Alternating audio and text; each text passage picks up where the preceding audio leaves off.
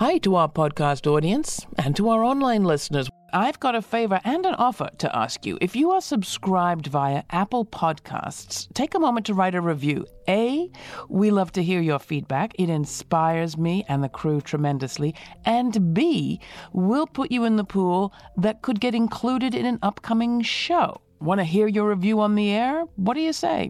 Now, on with this week's show.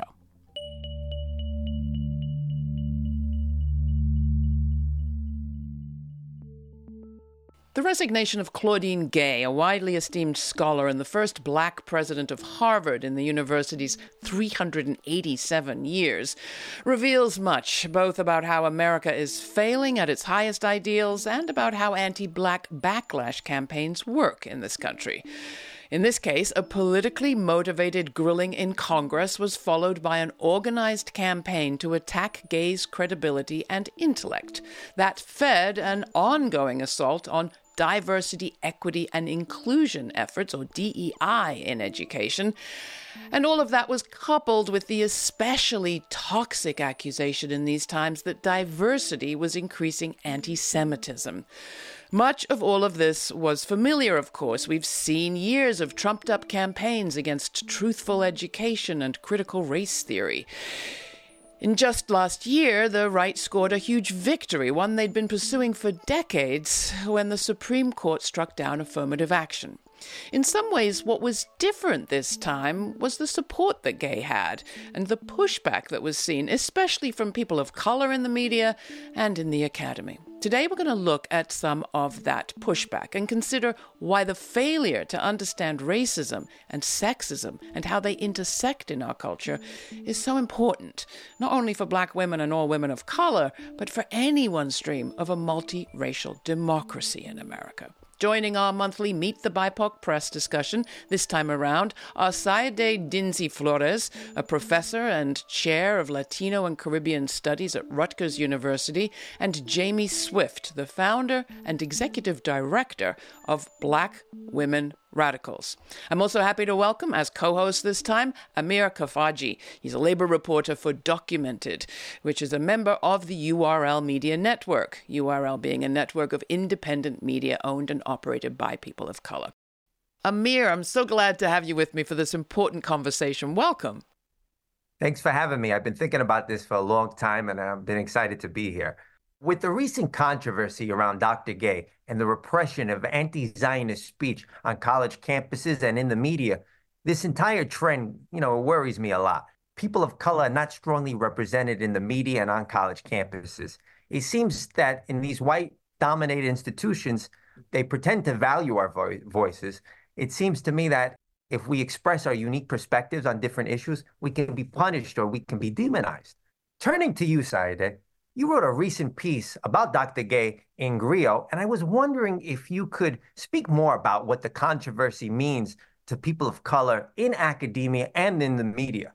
When I learned of Dr. Gay's resignation, I thought it was important to voice what many, I think, Black women, academics in particular, were feeling, and that is constant scrutiny, questioning of our motives and capacity, and also whether we are competent to be teachers. And for those of us who dare explore academic leadership, whether we can hold those positions. So it was a reminder of how difficult and treacherous the road in academia is for those of us who don't represent the majority. Dr. Claudine Gay, president of Harvard University, testifying before the House Education and the Workforce Committee hearing investigating anti-Semitism on college campuses. Does calling for the genocide of Jews violate Harvard's rules of bullying and harassment, yes or no? It can be, depending on the context. What's the context?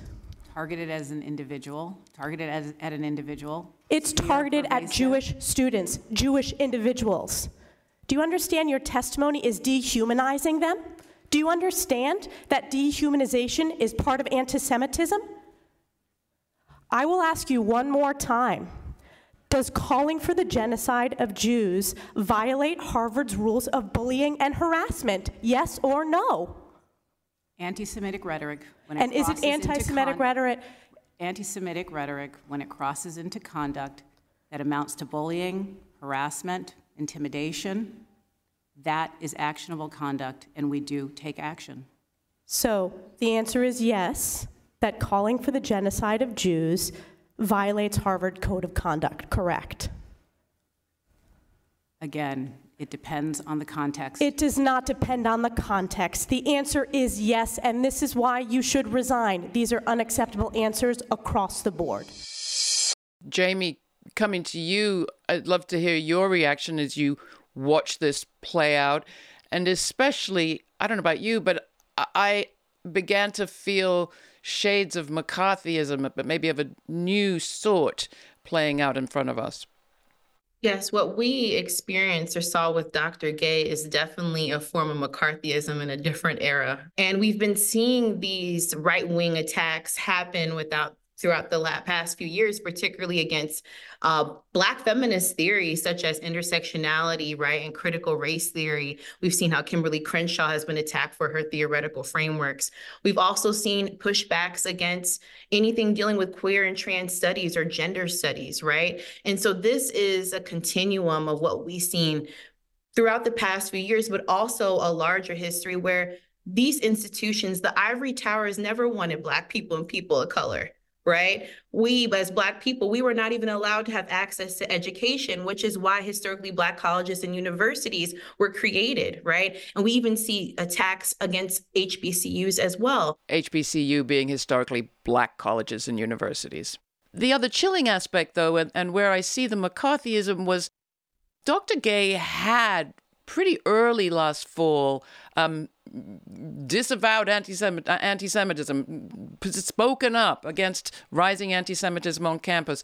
But then we saw this kind of effort, particularly I'm thinking of the congressional hearings, but also in what happened, to require her to say it over and over again or in different ways. And I'd love to hear from you, Jamie, about that aspect. How do you see that adding to what you've described as a fairly familiar scenario? I see it in multiple ways, and I believe that multiple truths can exist, right? I believe that there was a witch hunt against Dr. Gay because she's a Black woman. I do think that people were forcing her over and over again to prove her leadership, her presidency as a Black woman. And three, we also see where, and this is where the multiple truths can exist, where even though Dr. Gay experienced this misogynistic or misogynoristic witch hunt, she also, according to students and faculty and staff, failed to protect Palestinian, Black, and other allied students, faculty, and staff who support the pro-Palestinian cause, right? And so this is the precarity of Black leadership in academia, but in other places, right, where she has some sort of way had to choose between disavowing anti-Semitism, which is very real. We're not going to deny that, but also to disavow other marginalized communities, such as Palestinian, Black, and other allied students with the pro-Palestinian cause, right?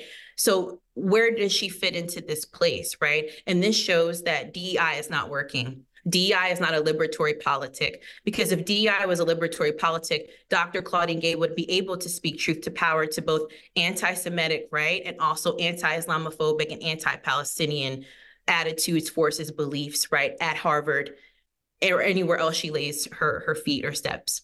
Now, I went to Queens College in CUNY in New York City, and it was a very diverse school. Previous to that, I went to LaGuardia Community College, and that was also very diverse. It had a high representation of Black and Latino students. I felt very comfortable in that institution. So, Saide, you had previously mentioned that you had attended Harvard for your undergrad.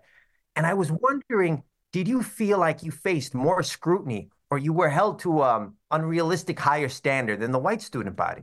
I went to college in the 90s wherein affirmative action was experiencing challenges then.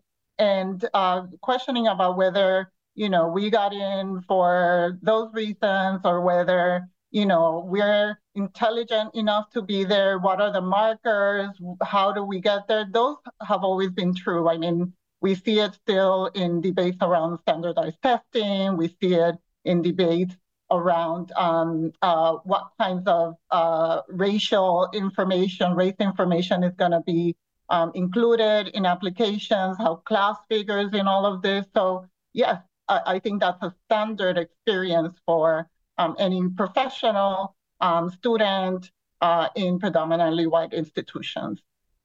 And I would argue even if and when they're diverse, I don't think that, places like LaGuardia, or Queens College are exempt from this.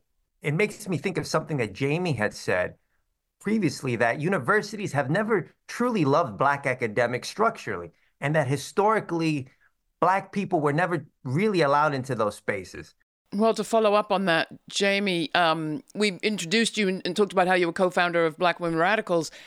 You also teach at an institution. What's this experience been like for you? And do you think it is possible to actually be a Black woman radical in an institution? And if so, why? I think my experience has been very interesting. So I come out of the tradition of Howard University. I got my PhD in political science at Howard University, a historically Black university. And so for me, having the experience, like Amir talking about LaGuardia and Queens College, obviously it's diverse. Just because there are these white institutions, right, that have historically subordinated Black people does not mean that these things don't happen at Black institutions, right? Because Black people are not monolithic, we're heterogeneous, right? And we have different experiences. But coming out of teaching or being at a HBCU to a PWI being predominantly white institutions. It's very interesting given that I'm one of the very few Black women in my department, Black people in my department, right? So there's this expectation of me to come in and undo the legacies of not teaching about Black people. I study power, so I study Black politics, right? So it's me coming and having to teach these students who do not know anything about Ralph Bunche or Drew Lamar Presage or all these prolific Black academics. I think about many other Black women in academia who were also activists, right? Like Toni Cade-Bambara, June Jordan, Audre Lorde. So I do think that I can be a Black woman radical in academia because of this lineage of Black women in academia. But I also recognize that I cannot put all my life and politics into this place that does not want me to be there. I think what is tough is when you are doing scholarship in the context of empire and colony and teaching about it, to the point that Jamie was making about how difficult it is to be a scholar and navigate institutions, and so protecting your health, but also your livelihood and your capacity to, exist. And we are hypervisible, and we are often drawn in to talk about, the things that stab at the heart, that address our own particular survival. So I think that's what's hard in this case in dealing with a very sort of a minefield of an issue. And I saw it in the way in which Claudine Gay navigated that, and I see it every day, and I experience it every day in navigating these topics that become the target of ideologues and political fervor. This is the Laura Flanders Show with your host, Laura. You're listening to the latest in our Meet the BIPOC Press series. Today's show, Laura and guests unpack the media's response to Dr. Claudine Gay's resignation from Harvard and the ongoing crusade against diversity in education. This time, Laura is joined by co-host Amir Kafaji, a labor and immigration reporter for Documented, with guests Sayede Dinzy Flores, professor and chair of Latino and Caribbean Studies at Rutgers University, and Jamie Swift, the founder and executive director of Black Women Radicals. You can find all of our Meet the BIPOC Press episodes in our archives at lauraflanders.org. This show airs on community radio and public TV stations across the country and as a free podcast. You can also watch the show at our website, lauraflanders.org. While you're there, please take a moment to subscribe to our newsletter. Subscribers receive information on all of our streaming events and web exclusives, including the podcast of our full uncut conversation from today's show. The discussion continues, but first here's Awakening by Climbing Poet Tree from their album Intrinsic. You can find more on climbing poetry by searching our archives at lauraflanders.org. Legalized thought. There's a war going on. The first casualty was truth, and it's inside you. The universe is counting on our belief that faith is more powerful than fear. And in that shifting moment, we'll all remember why we're here. In a world where you're assassinated for having a dream, and the rich spend $9 billion a year to control our ideas, and visions are televised, so things aren't what they seem. We gotta believe in a world where there's room enough for everyone to breathe. At the very top, Zaide, I mentioned that I thought there was something different in this particular scenario because we've seen a growth in independent media owned and operated by people of color. You wrote your piece for the Griot. There are many more part of the URL network and beyond. Am I right in thinking that maybe at least in that respect we're seeing some change? Or is this a rosy tinted glass being applied to what's going on? Zaide? I'll tell you what I think was missing. I think there was quite a bit missing. There was no reporting on Black academics in general, right? A greater breadth.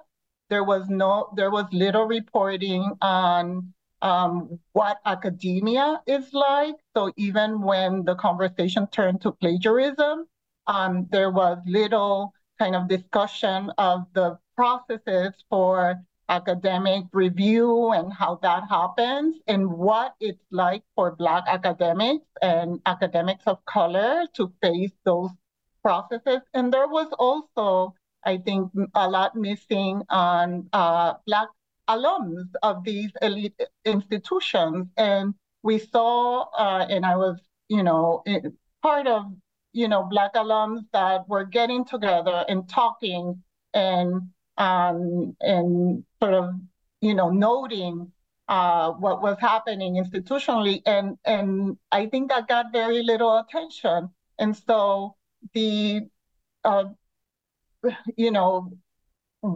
most of the attention went to these wealthy white men that are Harvard alums, and it reproduced the very same inequities that exist with respect to institutions.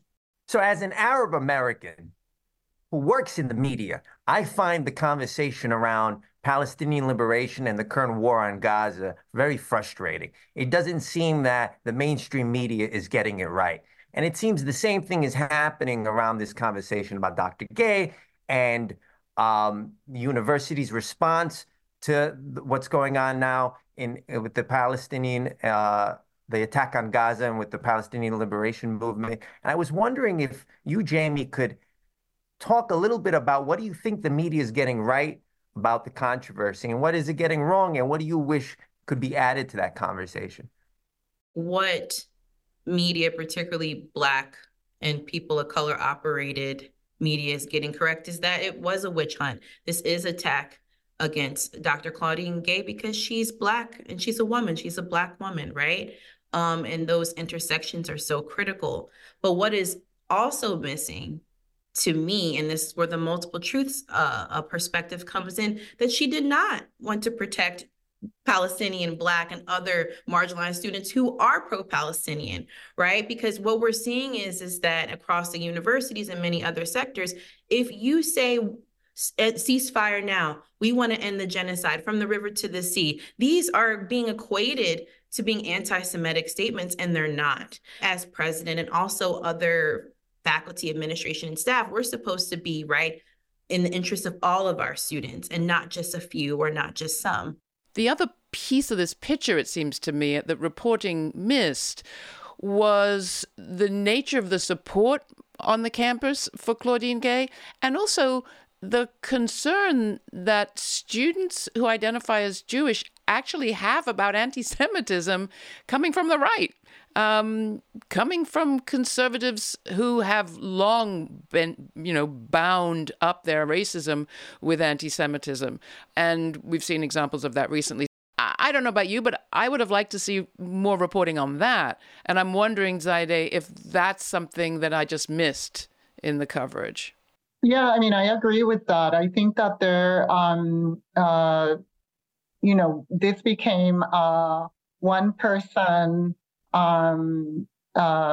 focused topic rather than one that really emphasized the kinds of fault lines that were being put at play. So the people that were being positioned against the other. And I think we've seen this. I think this is a colonial logic at play, where let's make sure that we cannot find the ways in which these two groups or different groups come together and coalesce.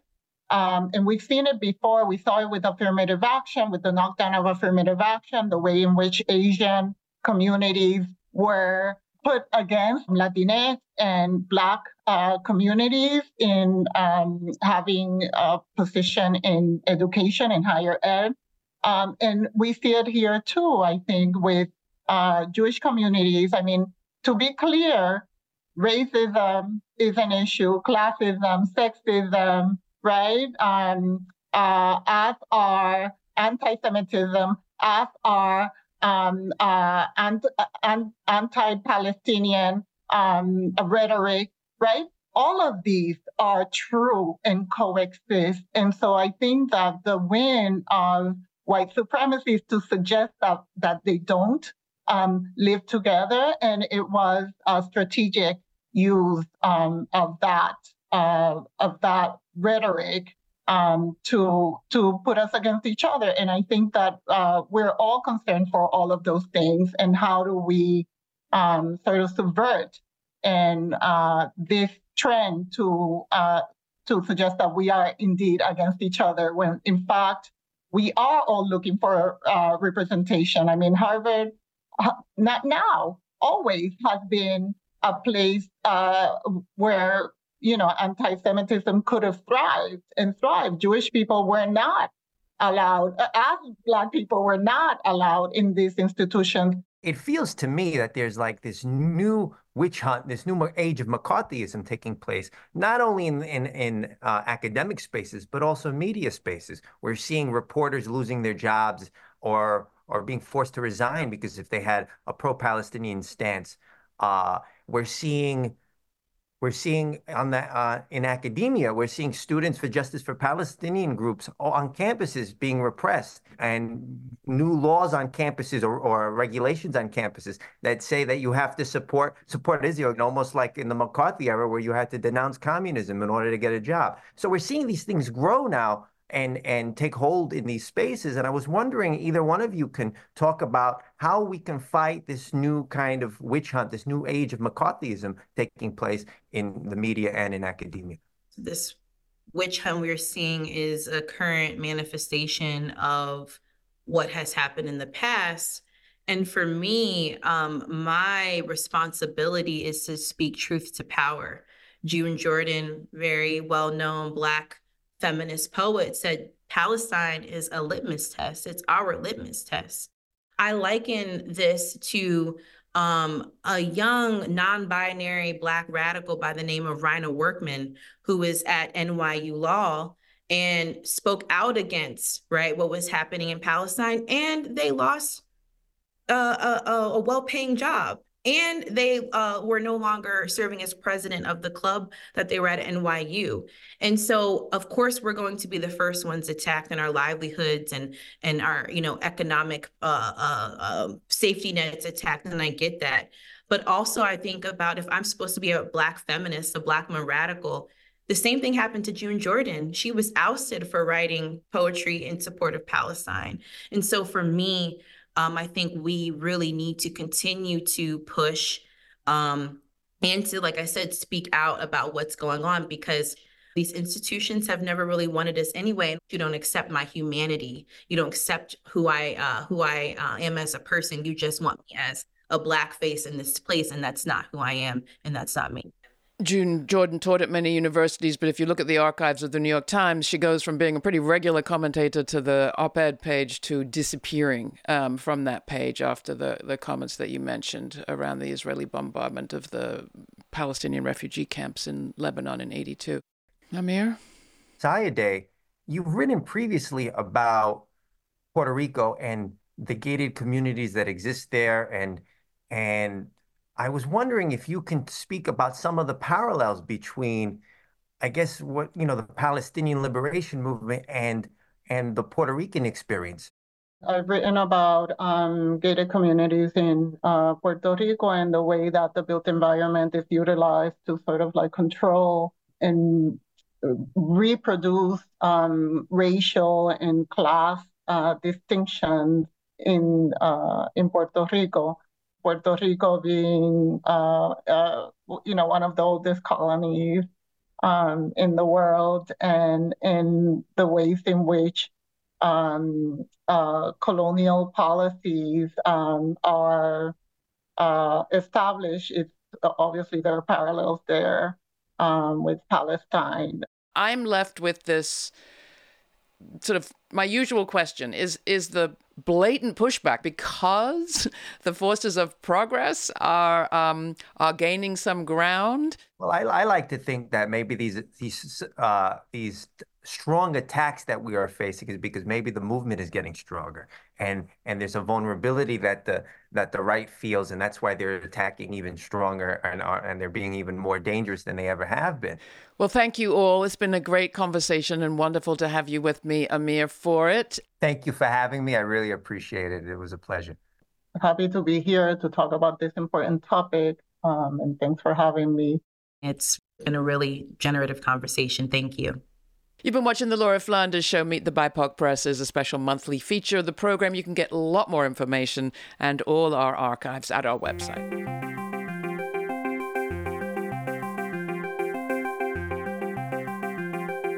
For more information, check out our show notes posted at patreon.com/TheLF Show. That's also where you'll find an invite to watch the premiere of each week's show on our YouTube channel and chat live in real time with Laura Flanders, Sundays at 11:30 a.m. Eastern Time. Please take a moment to share what you thought of today's report on social media and tag us at TheLF Show. And if you are subscribed to this podcast via Apple Podcasts, please take a moment to write a review. It helps tip the algorithms in our favor. And thanks to our monthly Patreon members and all who have donated and supported the show. Your generous contributions make it possible for this show to remain free to millions on public TV, community radio, and as a podcast. Not a member yet? Commit for a few dollars a month or whatever amount you'd like at patreon.com/TheLF Show. Remember, a little goes a long way. Thanks for listening. This show's produced by yours truly, Laura Flanders, with Sabrina Artel, Nat Needham, David Neumann, Jeanette Hernandez, Sarah Miller, Rory O'Connor, and Jeannie Hopper. Major funders for this program include the Novo, Park, Shift, Cloud Mountain, and New York Women's Foundations, the Rising Fund, the Tides Foundation, the Women's Foundation of California, Just Impact, Jane Fonda, Kim Connor and Nick Roombridge, the Wilson Family Fund, and listeners like you. Stay kind, stay curious. Until the next time, for the Laura Flanders Show, I'm Laura.